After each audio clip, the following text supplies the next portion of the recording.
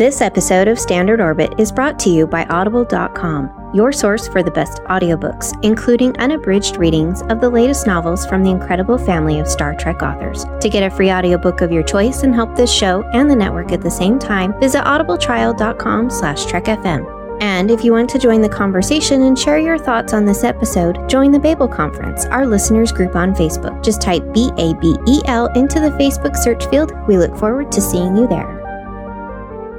Welcome back, listeners, to Standard Orbit, Trek FM's podcast dedicated to all things from the original series.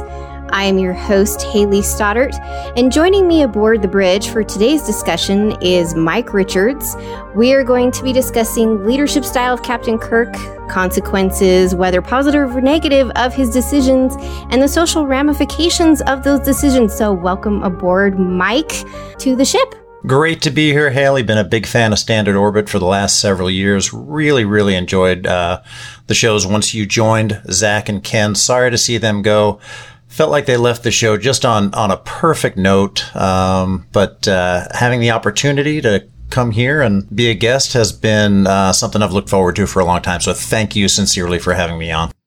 Well, thank you for coming, and thank you for this topic. You kind of mentioned this to me, and I thought this would be a really fun discussion to have, especially given everything that's currently going on in our own world. Star Trek has always been a reflection of ourselves to us, and so I think this is a perfect topic for today's discussion. Do you want to kind of talk about why you want to discuss this? Absolutely. So one of the things I learned about you from listening to Standard Orbit was your profession as a social worker, and I'm interested in discussions that have happened on the show about the social ramifications of different that happened on different episodes and how things wrapped up at the end of the 50 minutes that we got to see the crew of the Enterprise. My interest, due to my chosen field, is with decision-making, leadership, risk management, and those kind of things.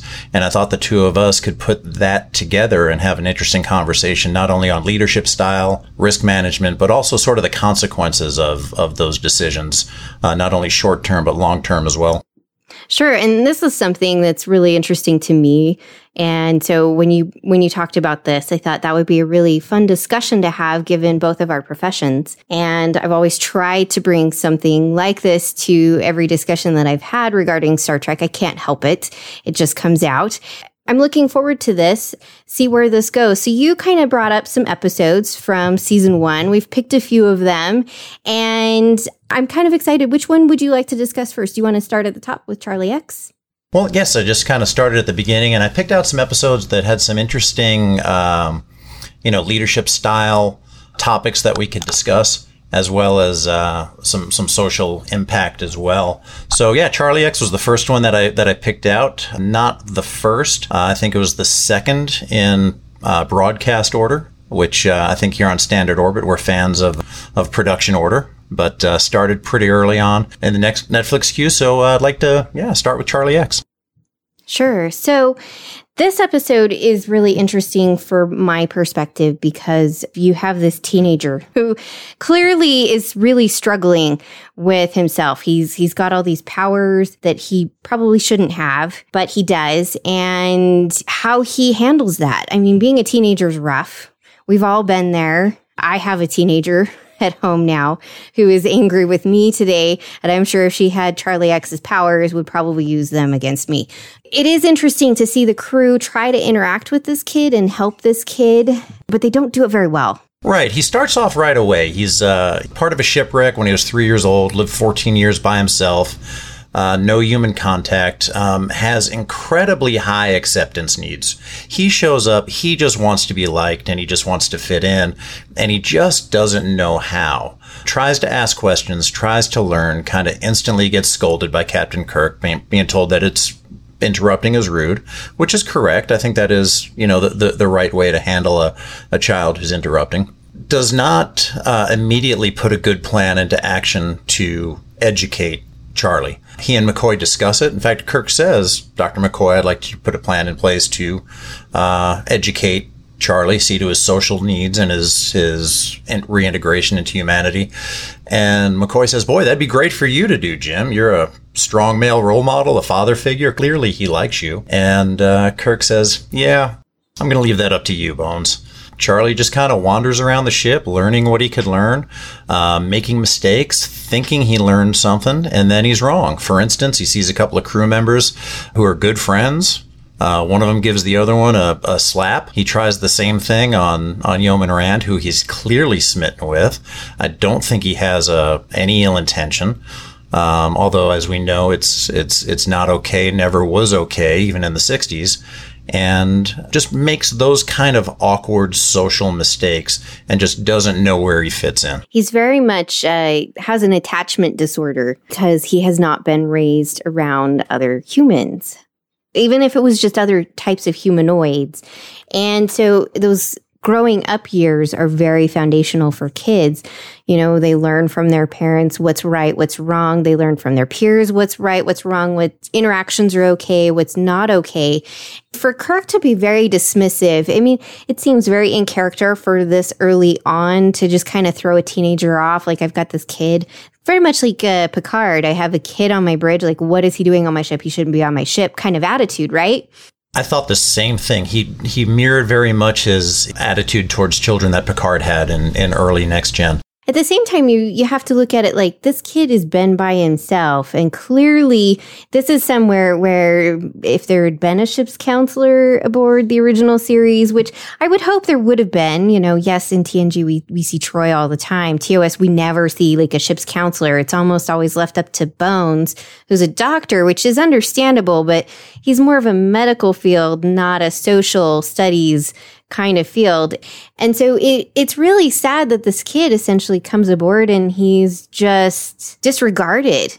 You know, he's been by himself for so long, essentially, so to speak. He continues to be by himself. And you can kind of feel for him at first, at least, looking back and talking about it now, that this kid really just was not given the opportunities that he should have been and those choices. And you wish you could hit a reset button on his life. But then he kind of takes it and kind of not so great. He does. So Kirk is a young captain at this point. He's in his early 30s, probably has his concentration on the ship and day-to-day daily operations and those kind of things.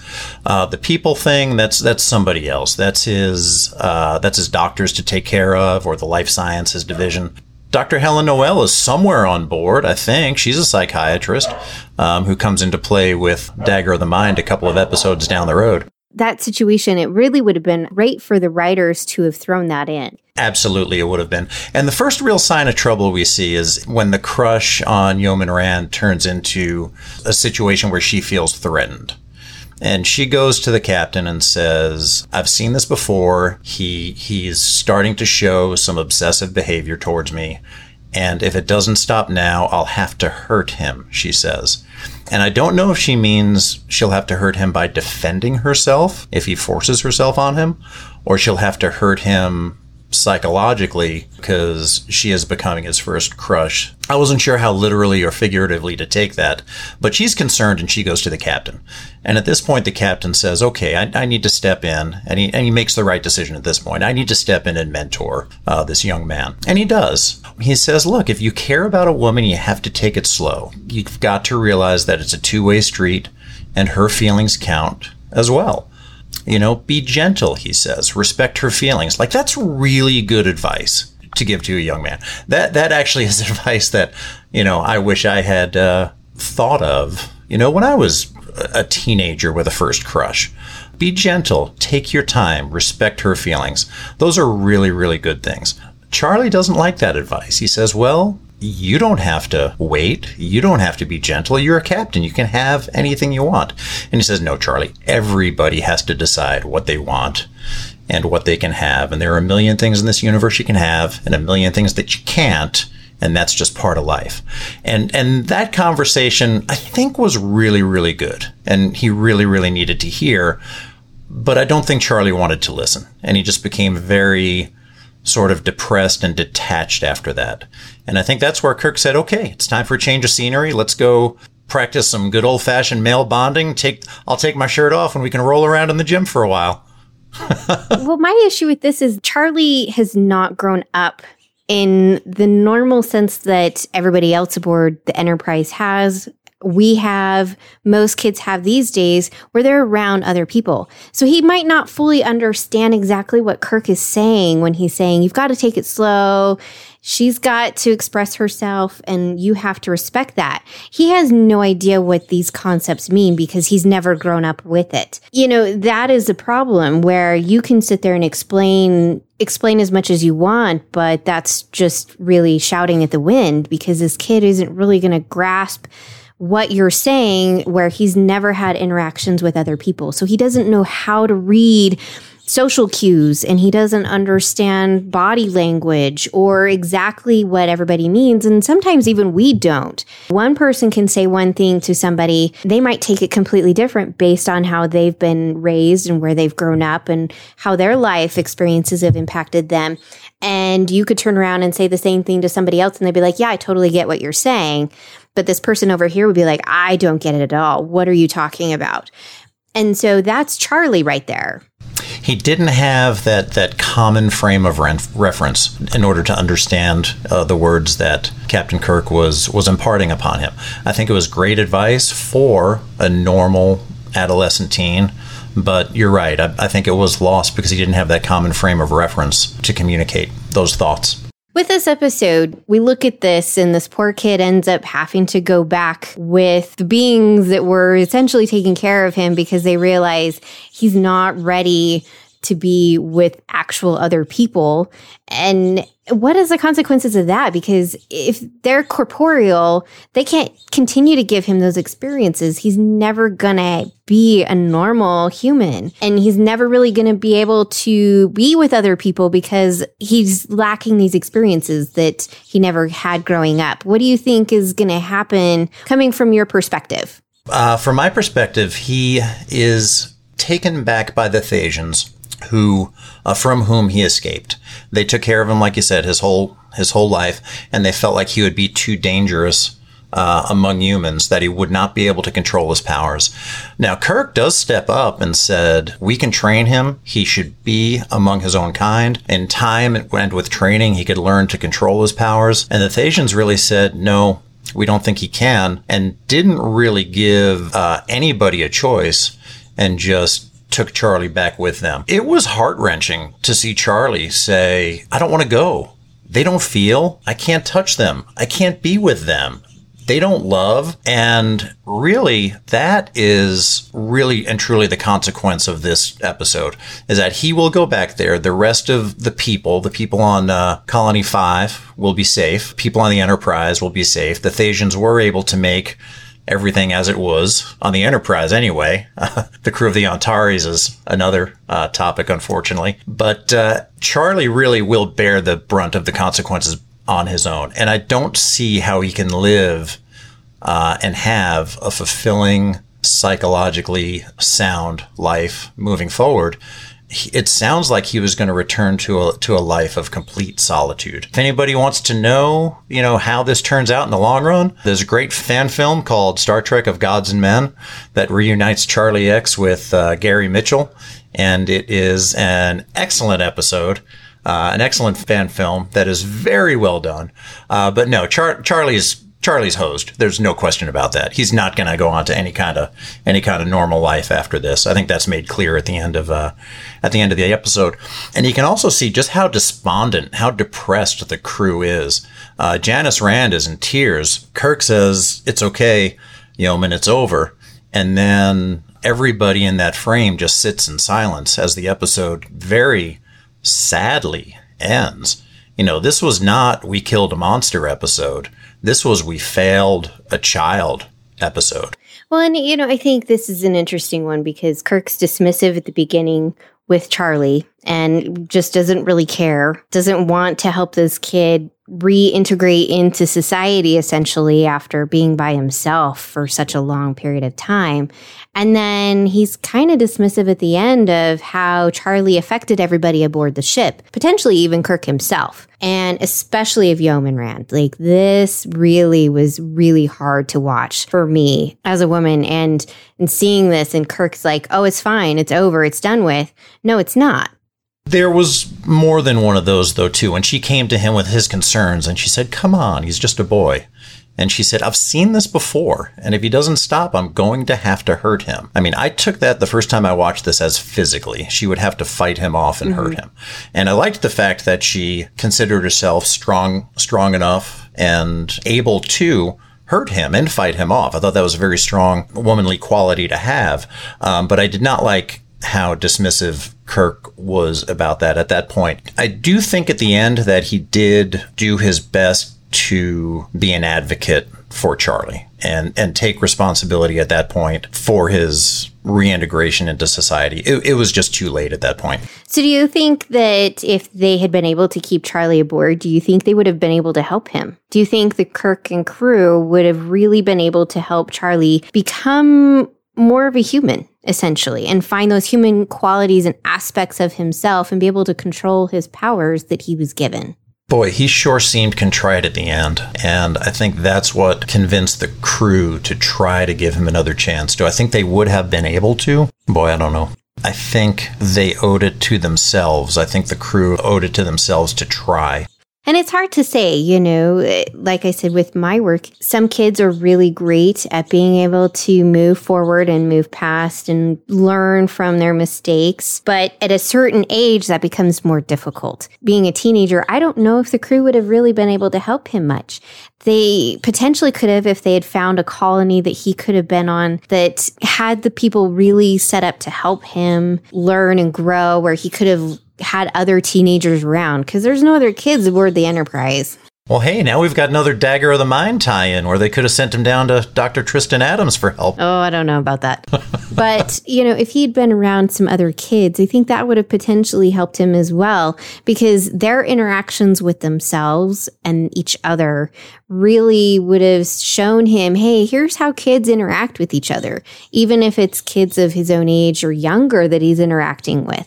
So I don't know necessarily if the crew would have really been able to help him fully become a human again. Very difficult to say. All right, so we're going to discuss an episode, and I'm not sure how I feel about it, but I'm gonna give it my all, and I'm really excited about this. So you also wanted to discuss Mudd's women and these ramifications of this episode and the social commentary on this. What is it about Mudd's women that you think is relevant? Anything relevant to today? Absolutely. So this has always been sort of one of those fun episodes when Harry Mudd showed up in here and I Mudd, and also episodes that were much derided, and for good reason. But when I watched Mudd's Women, and I just kind of scanned once again from top to bottom in broadcast order and saw this, the first thing I thought of was human trafficking.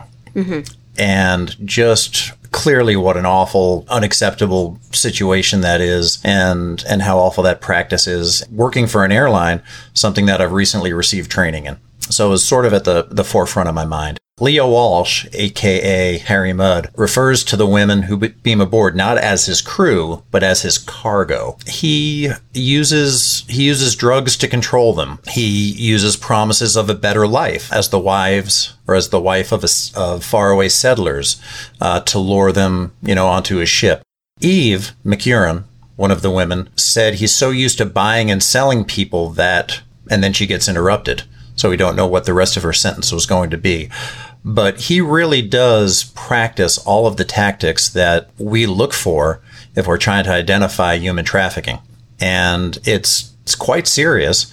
And I just sort of wondered with you how you thought, if at all, the crew addressed the situation. Did they handle it right or wrong? And just general thoughts about this.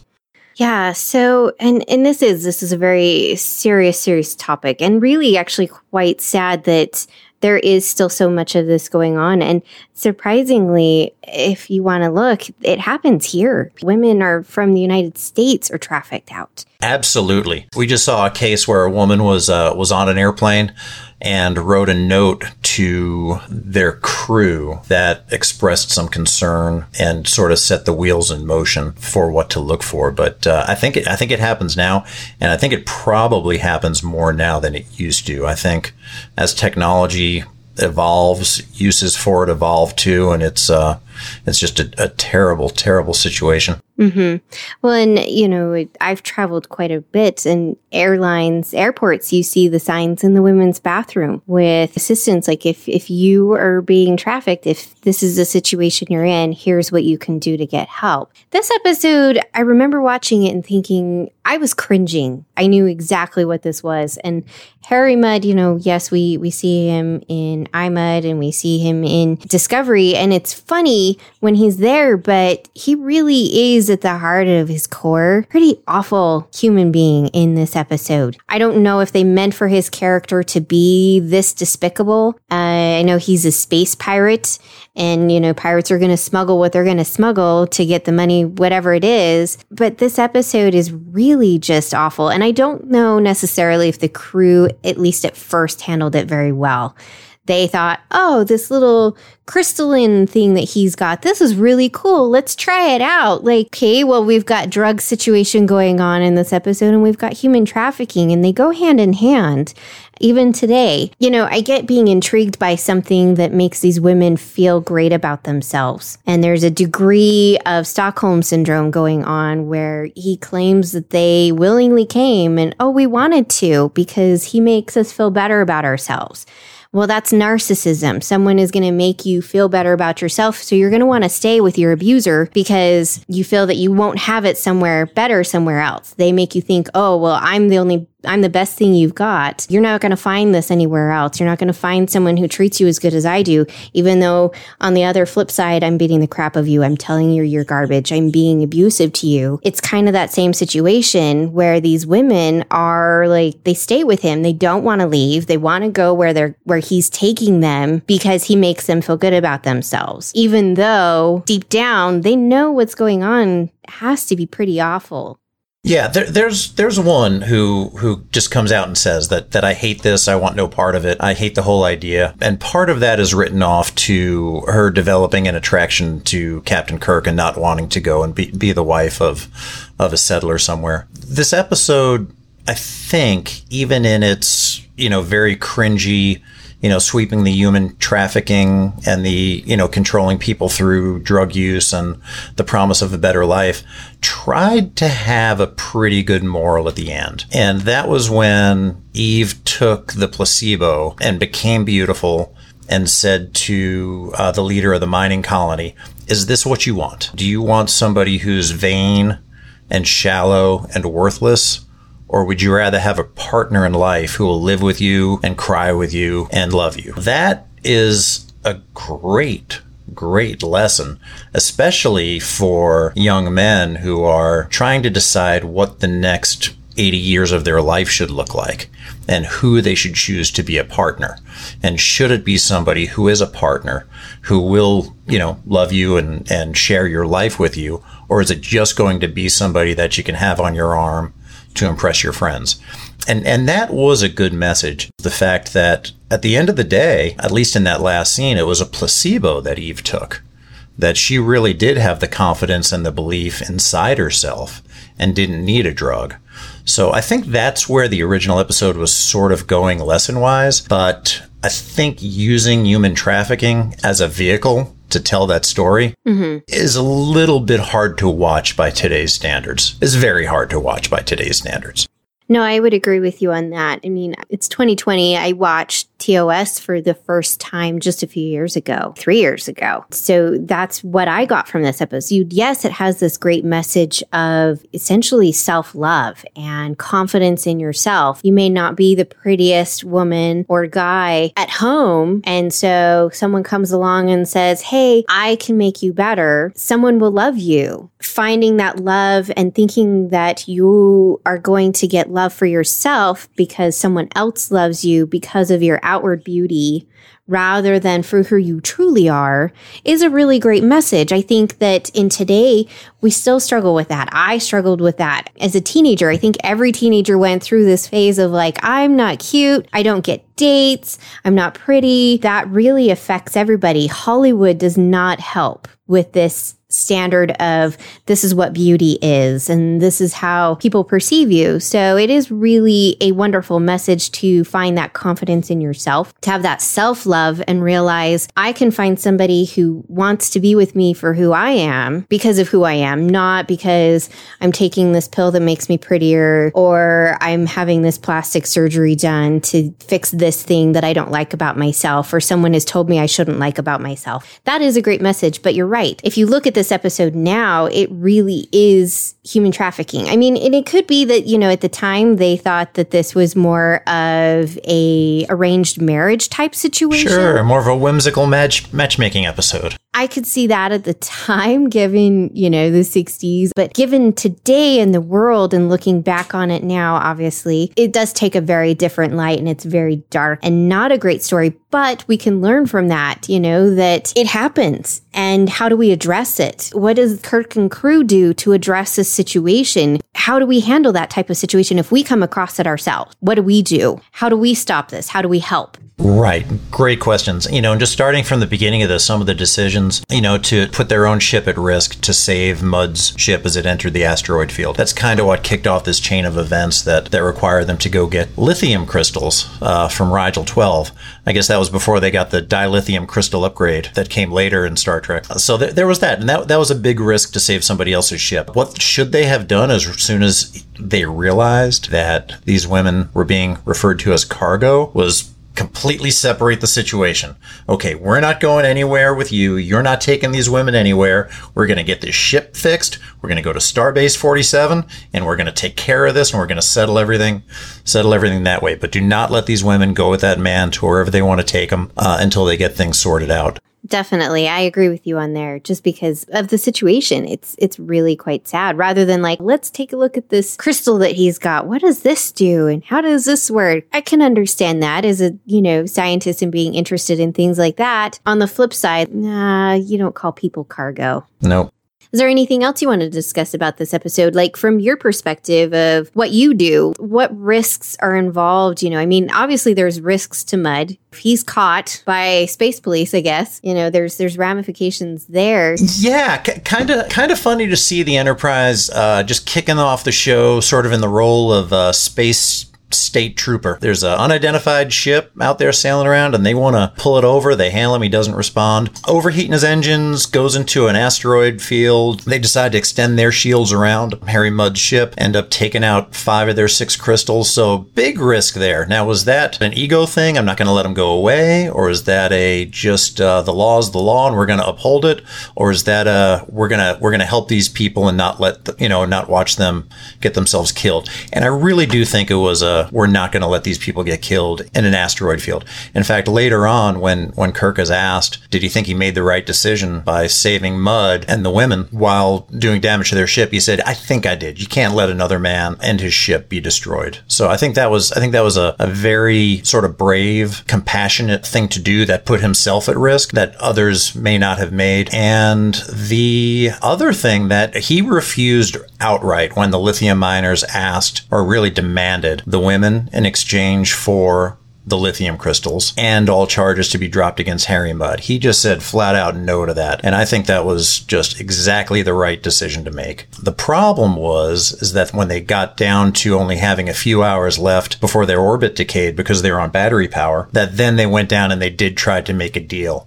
Now, the deal they made was the women can stay if they want to, but we want our crystals. And we get Harry Mudd also. So at the end of the day, a deal was made which preserved, I think, the integrity of the women and their option to leave. It kept Harry Mudd and it saved the ship. So I think that all of those things were generally okay, with the exception that when somebody is being trafficked, I think it's probably a better plan to remove them from the situation entirely. Let them speak to some specialists, let them get some counseling, and find out if they want to proceed down that course of action of their own free will. or are they being coerced, or are they just being misled? So those are all decisions that were made through the course of the episode that raised interest in me. Well, and especially given the training that you recently had to have, I can imagine as an airline pilot, is that something you have to periodically have is go through retraining in trafficking, or is it something kind of new? It's something that's kind of new, but it will be taken on a recurrent basis. So it was introduced recently, and now we'll cycle through it again based on the effectiveness of the training and whether the situation gets better, worse, or stays the same. I wonder if you think that potentially Starfleet, based off of this situation that happens with this episode, do they either have training in human trafficking, or do you think this is something that might have came about from this episode? I think it's something that would have raised an awareness, or should have. Mm-hmm. Imagining that, the captain's logs are all sort of public knowledge, as they seem to be over and over again, and the reports that are filed and those kind of things. I think that knowledge base would improve and enhance and make its way into formal training. I think of the episode of Next Gen, The Perfect Mate, I believe it was called, with Famke Janssen, and how she was treated in that episode versus how she may have been training if there had been no awareness of human trafficking. That was treated very much more like an arranged marriage, but there was an awareness, and at least that was more or less spoken to in that episode. So I do think that an awareness did develop. And sure, I think it probably came from this episode. So good for Jim Kirk for filing a report and getting that data back to Starfleet so they could start training future captains. Sure thing. No, I definitely agree. And that's one thing that's really interesting for me is that a lot of these episodes, if something happens, there is either no follow-up, or you just have to think in your head what happens afterwards. And that is something after this episode. I would hope that Starfleet would say, all right, we've got to either put this into our training with our captains and our bridge crew to make sure that we're aware of situations like this and what these ramifications can be and what training we need to go. And so you would hope that Starfleet, depending on all these different scenarios, obviously, that Kirk and crew get into, Starfleet took that as advice and revamped training and created classes for future crews. Like we do see in TNG, they are aware of some of these issues that happen and they handle it. Granted, it's a different crew and it's a different captain, and that's just kind of how they wrote him. But at the same time, I think that this definitely led to it. So this next episode that you wanted to discuss, I actually kind of don't mind it. I know a lot of people are not big on this episode, but we're going to talk about Miri. I'm looking forward to it. So Miri popped up for me because I was looking for things that weren't just decisions made on a ship that affect the ship. I wanted to look for episodes where decisions were made that affected other people. So the show starts kind of weird. They come up on an Earth-like planet. In fact, it's so Earth-like, it's Earth. Same continent, same size, same everything, which sort of seems odd because that never comes up in the episode again, really.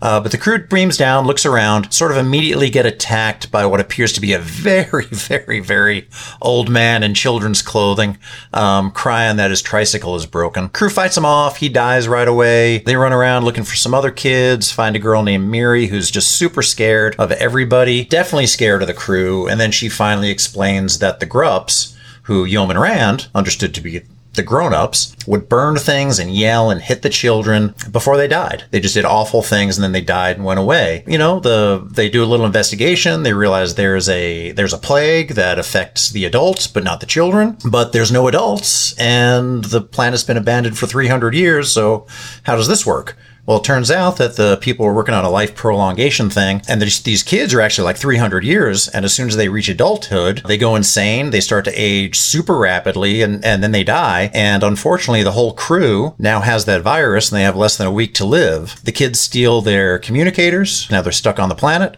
trying to come up with a cure. Yeoman Rand gets kidnapped by the kids because Miri has a crush on Captain Kirk, and they want to set a trap for Captain Lovey-Dovey. Captain Lovey-Dovey goes to try to get Yeoman Rand back. Kids go after him, bonk bonk on the head style. And the next thing you know, Kirk says, "Look at your hands. Look at you. There's blood on your hands. You're doing the beating now, not the Grups." So at that point when I was watching this episode, boy, it made me realize right away that this was sort of a break the cycle episode, that these kids got abused by the Grups. The Grups are now gone, and the kids, or the onlys as they're referred to in the episode, are hitting puberty themselves, and they're becoming the grups, and they're becoming abusive, and they're hitting and they're hurting other people. And what do you do to break the cycle? Well, what the crew of the Enterprise does is they develop a cure. They raise an awareness to the children that this will happen to them as well if they don't break the cycle. And they leave behind some teachers and counselors to help with the kids. And then they call Space Central, which I never heard of before or after in any Star Trek, but they call Space Central to send a team that'll teach the kids and, make them, live healthy, normal lives. They don't really address it. I guess with the virus going away, so does the life prolongation. So I'm thinking they probably age normally. They did leave people behind and call other people in as a resource to help these kids adjust. So overall, I think it was a good episode. I think things were handled as best as they could be. And what are your thoughts on it? So I do think this episode definitely ended well. They did the right things. They did the things that they should have done. You can picture what happened afterwards because of the teachers and the adults that they did leave behind to help these kids and the ones that they called in, right, rather than just like, hey, we're going to come down to this planet. We're going to do things. We're going to leave. That's it. We're done. We're never going to talk to you again. And so this episode really ended well. And I think that's just because it was a bunch of kids. It wasn't a bunch of adults. If it had been a bunch of adults, I'm sure that they would have said, okay, here's the vaccine. Now we're going to leave. You guys are just left to fix and continue to fix yourselves, rather than, hey, we're going to leave a bunch of people here to help you. And so what you speak to of is this cycle of abuse is really interesting. I think this was the only thing that I had kind of an issue with, and I get because it's an episode and they had only so much time to get everything done. Stopping a cycle of abuse actually takes longer than most people think. Sometimes it's a generational thing, and sometimes it can happen quickly if one person finally says, okay, I'm not going to continue to live like this. I'm not going to continue to be this way. I'm ending it. But it takes therapy, and it takes that realization, and the person has to realize that themselves rather than being told. Sometimes someone can tell you, hey, this is abusive. This is a bad situation. You've got to stop it. Living in that type of environment, sometimes you don't notice that it is an awful situation that you're in. You don't realize it yourself, and someone pointing it out can make you angry and lash out at them and say, no, it's not like that. You don't understand.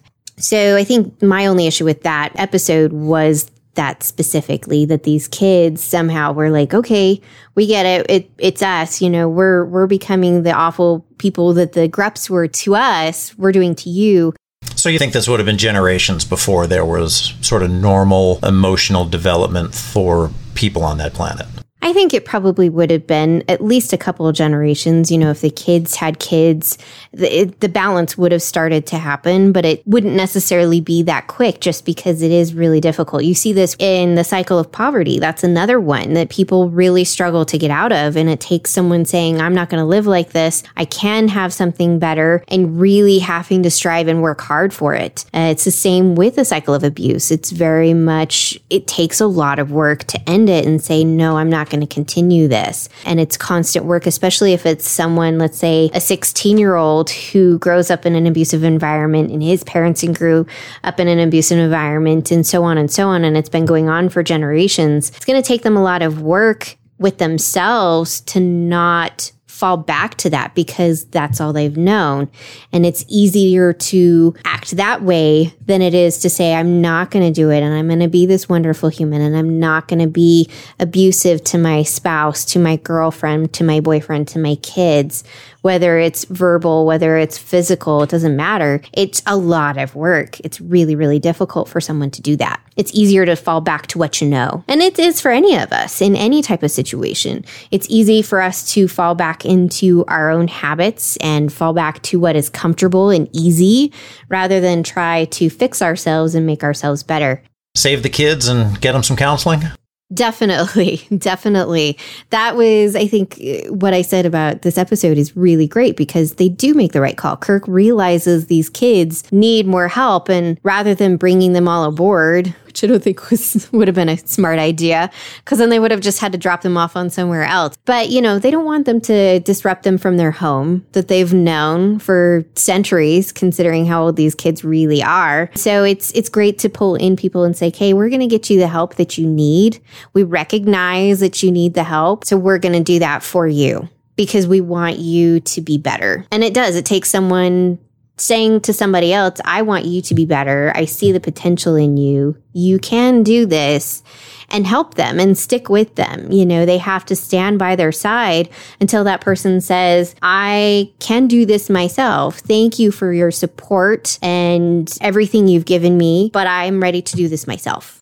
And some of the things I liked, leadership-wise was just, Kirk's willingness to put his best people on a solution where he didn't try to solve all the problems himself. And rarely does he. I mean, normally he puts Spock and McCoy to work doing what Spock and McCoy do best, as well as, the random specialist of the week who seems to be on the ship with nothing else to do for years and years at a time. But he did that, used the resources available on the planet with the hotel and the equipment, and as well as the ship's resources. Didn't put anybody else at risk. The navigator, Mr. Farrell, said that there was volunteers willing to beam down and help. And he said, absolutely not. We can't take a risk on anybody else getting the virus. So putting other people, putting his crew first, putting his ship first, using resources to come up with the best answer were all good things. One thing I noted was, second episode in a row where I noted he kind of lost his temper a little bit with the crew. And that was just a device used to raise the tension and realize how stressed out they were getting. After 7 days in the same clothes on a planet working in a lab, I guess those communicators get kind of heavy after a while, so they just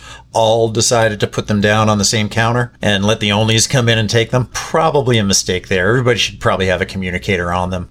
And but again, young captain at this point, probably not, either thinking of those things. But as we see his character mature, those little outbursts don't seem to happen anymore. Well, and I think in a high-stress environment, you're not necessarily going to be fully aware of, okay, I've put my communicator down. Other people put their communicators down, you've got so much going on and you're thinking of so many other things that you might not notice something little like that. And you wouldn't necessarily think of it. I mean, we would do that now with our own cell phones, right? You're doing millions of things and you're putting things down and you're like, where did I go? It kind of reminded me of the night where everybody crashes in the same apartment because nobody can drive home and all the cell phones are being charged on the same coffee table the next morning. I think that's what was going on. Everybody was just charging their communicators on that lab thing at the same time when the onlys came in and took them. But yeah, this episode actually, I think, even with Kirk's frustration of, lashing out, and that's understandable too. It's a high stress situation that's going on. You find out you're going to die in a week. I don't know how I'd handle that. I don't think I want to know when I die. I just rather would just happen. But, sure. Trying to figure out, okay, we can't let this happen. I'm worried about my crew aboard the ship, what's going to happen to them if we all end up staying down here and dying. These kids are going to end up having the same situation and the same fate as we are here in a few years or something. So that's understandable that he would lash out. Everybody's stressed and frustrated, and it happens when everybody gets that way. So I think this episode, as far as Kirk's leadership goes, really is well done. I think he makes the right calls. He understands that may not be the one to go to figure this situation out, but he's going to do what he can and let everybody else do what they can. And I think that's great in recognizing that, sometimes Kirk does think that he's the only one who can fix the situation. And he's not, and he oversteps his boundaries and doesn't let his crew do what they do best. And so this really was a great episode as far as that goes. That, hey, I'm going to let this person do this because they can. I know they can. And I think from here on out, he definitely lets Spock and Bones, but everybody else too. He didn't have to call in people, but he did. He didn't have to ask crew members, hey, do you want to stay and help these kids? He probably recognized which crew members would be the best and going to them. I mean, we don't see it, but I can imagine he went to them personally and said, hey, here's the situation. These kids need the help. Yes, they're centuries older than you are, but they don't know anything. Can you help them? Will you stay? Yeah, in general, I think Kirk does a very good job, or is written as doing a very good job of managing his resources, of listening to Spock's logical side, listening to Bones's emotional side, weighing the consequences of each, and making a decision that is often practical, always practical, if not perfect. Exactly. Really good choice on this one, because I think this really does show a lot. And it'd be interesting, and again, this is one of those, how do these kids handle it after the help comes in, and what happened to them? What progress did they make for themselves? Unfortunately, Hayley, I do not have a fan film to recommend to see how this one follows up. Maybe there's a novelization out there that maybe Literary Treks can point us toward. Maybe Lower Decks is going to go to this planet and meet these kids or their descendants. Who knows? We do have that coming up. So we're going to talk about one more, and I think this one's just a little interesting, and you can mention more about this. I'm throwing this one at you. This was on your longer list to discuss. You had mentioned about A Taste of Armageddon, and I had to go back and read this because I'm awful with episode titles, and so I don't remember. If you give me a title, I'm not going to remember what that episode is about. But this one's really interesting just because at the end, Kirk was really, truly willing to risk war between two planets to essentially save his crew, which is wonderful for a captain. He wants to save his crew. They've been on this mission long enough together. I'm sure he likes most of his crew, but to risk war between two planets that could potentially just destroy themselves, he admits, I don't think they were really going to do it, or they'd realize how awful it was and what a bloody mess it would be, and they really wouldn't want to.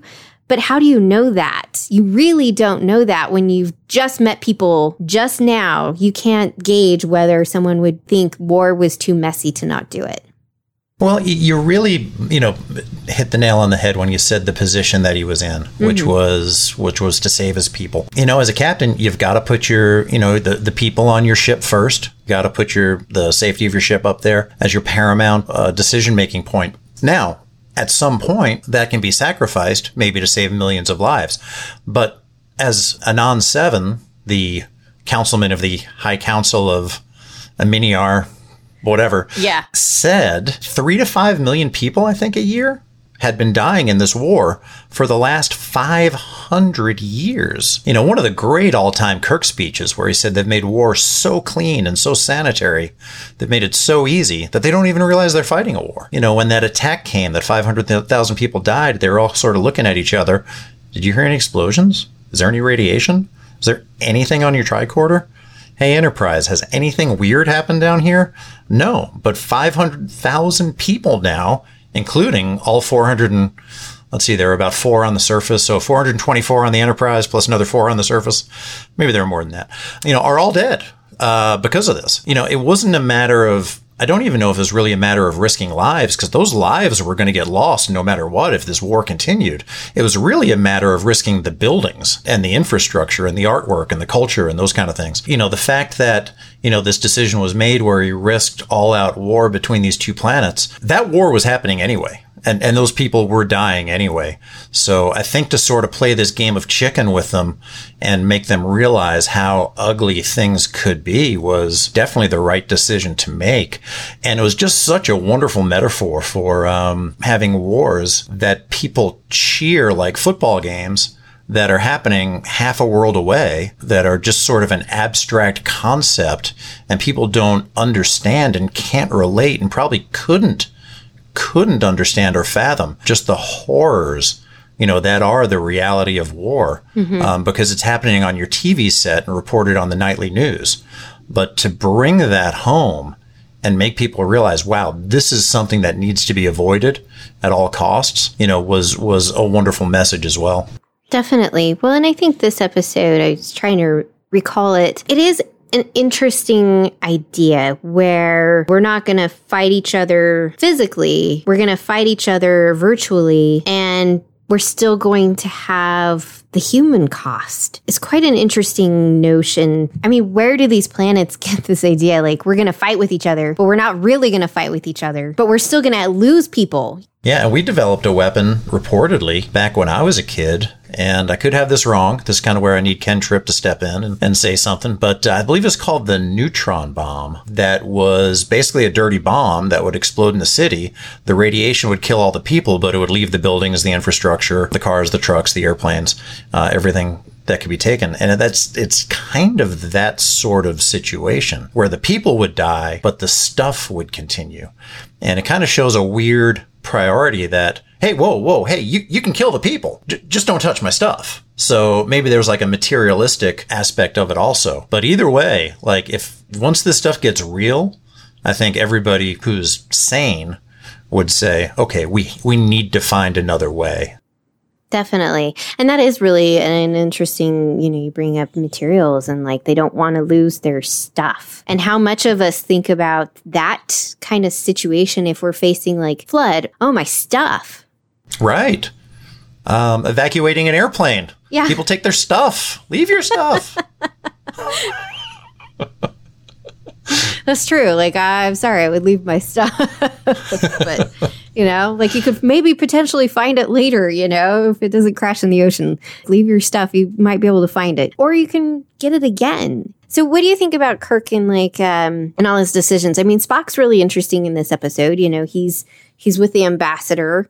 They decide to leave this ambassador. He decides to stay. He says, I'll stay. I'll broker peace.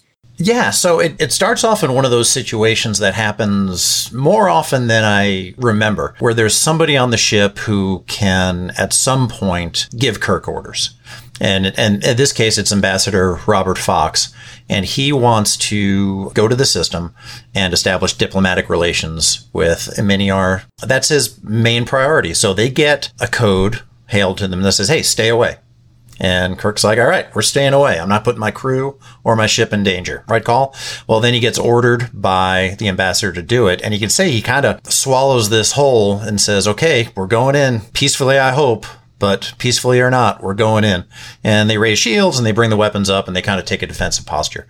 So he's now sort of using his resources to mitigate his risk. So he's got weapons, he's got shields, he's got people that he could put in the right places. And he says, I don't want to put the ship at risk, but I have to because I'm being ordered to. So I think that was, a very good decision as well. They go down, they get greeted and sort of imprisoned right away. Learn a lot of really neat things in this one. We learned about, limited telekinesis by the Vulcans, where he can make the guard open the door for him through the wall, which was kind of cool. So a little bit sort of feeding that Vulcan backstory that Mr. Spock has that we all love so much. So just general disruption, confusion that is, sort of what soldiers are taught to do when they're taken prisoner, is try to evade, try to escape, just to create, if nothing else, a distraction that makes it harder for the people that are holding them captive. But more importantly, they eliminate their ability to make war. And by doing that, it forces them to deal with Vendikar and broker a truce treaty. Ambassador Fox at the end, I thought, it made a wonderful decision. And he was not cast in the best light the first 45 minutes of the episode. But in the last few, he said, hey, I'm an ambassador. I can be here. I can broker peace between the two planets. And I do have experience doing this. So he came up big at the end, too, which I really like. Well, and it's interesting, and I have to wonder if they had gone in without shields up, without weapons raised, giving that defensive posturing. How would that have affected the episode? Do you think that Anon would have been like, okay, they're not coming in hot? When they first called, they were, they weren't coming in hot. They were at a distance and they were told to stay away. Even though they came in hot, Miniar did not attack them. It was Vendikar that attacked them. So, if we're assuming that the Vendikarians, sure, why not? The Vendikarians realized that the Enterprise was in orbit around Miniar, with its shields up and its shields raised and its weapons hot, and decided to attack them then because of that. I don't really see that as being a factor. But Kirk does ultimately learn the lesson of raising shields and how that can be misconstrued in Star Trek: The Motion Picture when they when they're coming up on Vizier. So, more character growth by Captain Kirk. Well, and I think, I think depending on the race, I mean, we learn later in Star Trek that some races you have to be defensive and you have to come in hot, as they say, because that is a sign of respect and it's not posturing. It's not offensive to some cultures. Right. It would be offensive to come in peaceful. Weak. Yeah, exactly. So that is an interesting idea. Ambassador Fox is definitely not the best character. I mean, he wants to go into broker peace, but then he's just kind of like, all right, at the end, like, yeah, I'll be here. Well, wasn't that your initial goal anyway? And something else I'd like to throw out there, too, because it was just outstanding with Scotty in this episode. Just phenomenal. Mm-hmm. When Scotty was ordered by Fox to lower the shields and sort of, I forget, he said, beam everybody down for shore leave or let the other people beam up, basically leave the Enterprise defensive. Scotty was like, I'm not doing it. These guys faked a call. They attacked us with sonic waves in space, and how that somehow works, I don't really know. But Scotty said, I'm not lowering the shields. Fox threatened him with going to a penal colony over that, and Scotty said, that's fine. I'm not lowering the shields till I hear it from the captain. That was great. And then he also referred to Fox as a popinjay, which I actually had to look up. And that's it's a type of bird, or it's used as a derisive word towards a person who's got sort of an arrogant air about them and dresses in a very ostentatious manner. I thought that was funny. Popinjay, word of the day. I had a struggle with Kirk's, decision a little bit to do what he did, but I can see why it was important. Yeah, if he did nothing, let's assume they could have escaped somehow, right? They do. Then he's leaving a situation where 3 to 5 million people are dying every year. Yeah. And I think that's unacceptable. So, the choice was to do something. And I think the solution was, sure, 3 to 5 million people will continue to die, but maybe, at least now there's a chance that they'll see the error of their ways and make peace. Which is what Kirk always is like, hey, come to my side. That's it. Right? We got this figured out. Oh, too funny. Well, Mike, do you have any final thoughts on this discussion of leadership, consequences, ramifications, and how we can relate Star Trek still to this day? So I think as, times evolve, these stories can be looked at through the lens of the current day. I don't think anybody in 1966 during season 1 thought of Mudd's Women as a human trafficking episode. But we can look at it now, and we can discuss that now. I never thought of, I've seen Miri probably 30 times in my life. I mean, at least. Good Lord, it was on every 5 weeks when I was a kid. I never really thought of that as a repeat the cycle or break the cycle kind of episode before. Mm-hmm. So I think as times evolve, these stories can be looked at differently. Looking at the leadership of Kirk early on, I find that, as an adult, I've emulated that decision-making style, knowingly or unknowingly. And to me, that is, use your resources, hear what other people have to say, bring in the experts. There are going to be pluses and minuses. There's probably no perfect solution. But first and foremost, keep your people safe, keep your ship safe, come up with a practical solution. While maybe not perfect, benefits the most amount of people. And later on, Captain Kirk has become more and more of a caricature of himself.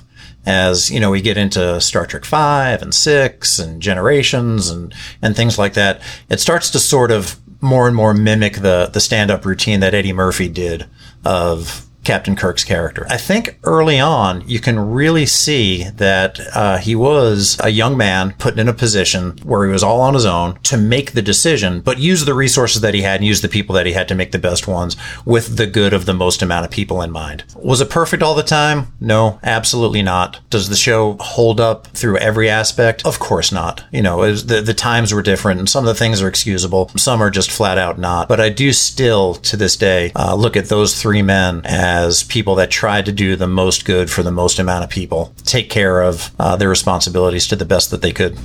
I would definitely agree with you on that. And I find it very interesting looking at these episodes and still being able to compare them to things today. I think it's wonderful that this many years on, 50 plus years now, we can still say, hey, this is relevant. We can apply this to something that's going on in 2020 and look at it through that lens and say, all right, what else was going on? Yes, Kirk makes great decisions. He makes not great decisions. He's in his 30s. I can't imagine being a captain of a ship and in charge of 400 plus people every day out in space where you don't know what you're going to encounter and make the best decisions. We just watched The Core last night. Hilary Swank's character is told by Bruce Greenwood's character that, hey, you're not ready because you're not ready to accept the bad decisions that you have to make. And you are going to have to make those. It's easy to make the good decisions and make those right calls, but you also have to make the wrong ones and be okay with that.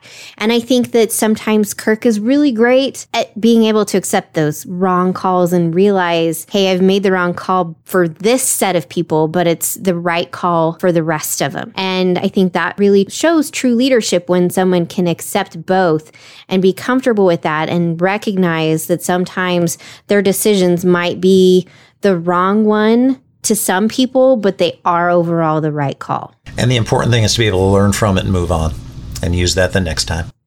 Well, Mike, thank you for coming aboard today. So where can people find you if they'd like to continue this discussion with you about Kirk's leadership or just talk about Star Trek, the original series, or Star Trek in general? Well, Hayley, I'm a regular on the Babel Conference. Mike Richards is my name on Facebook, and you can also find me on Twitter under mrichards1701. Well, fantastic. Thank you again. Thank you for listening, everyone. And join us again next time as we explore the Star Trek universe.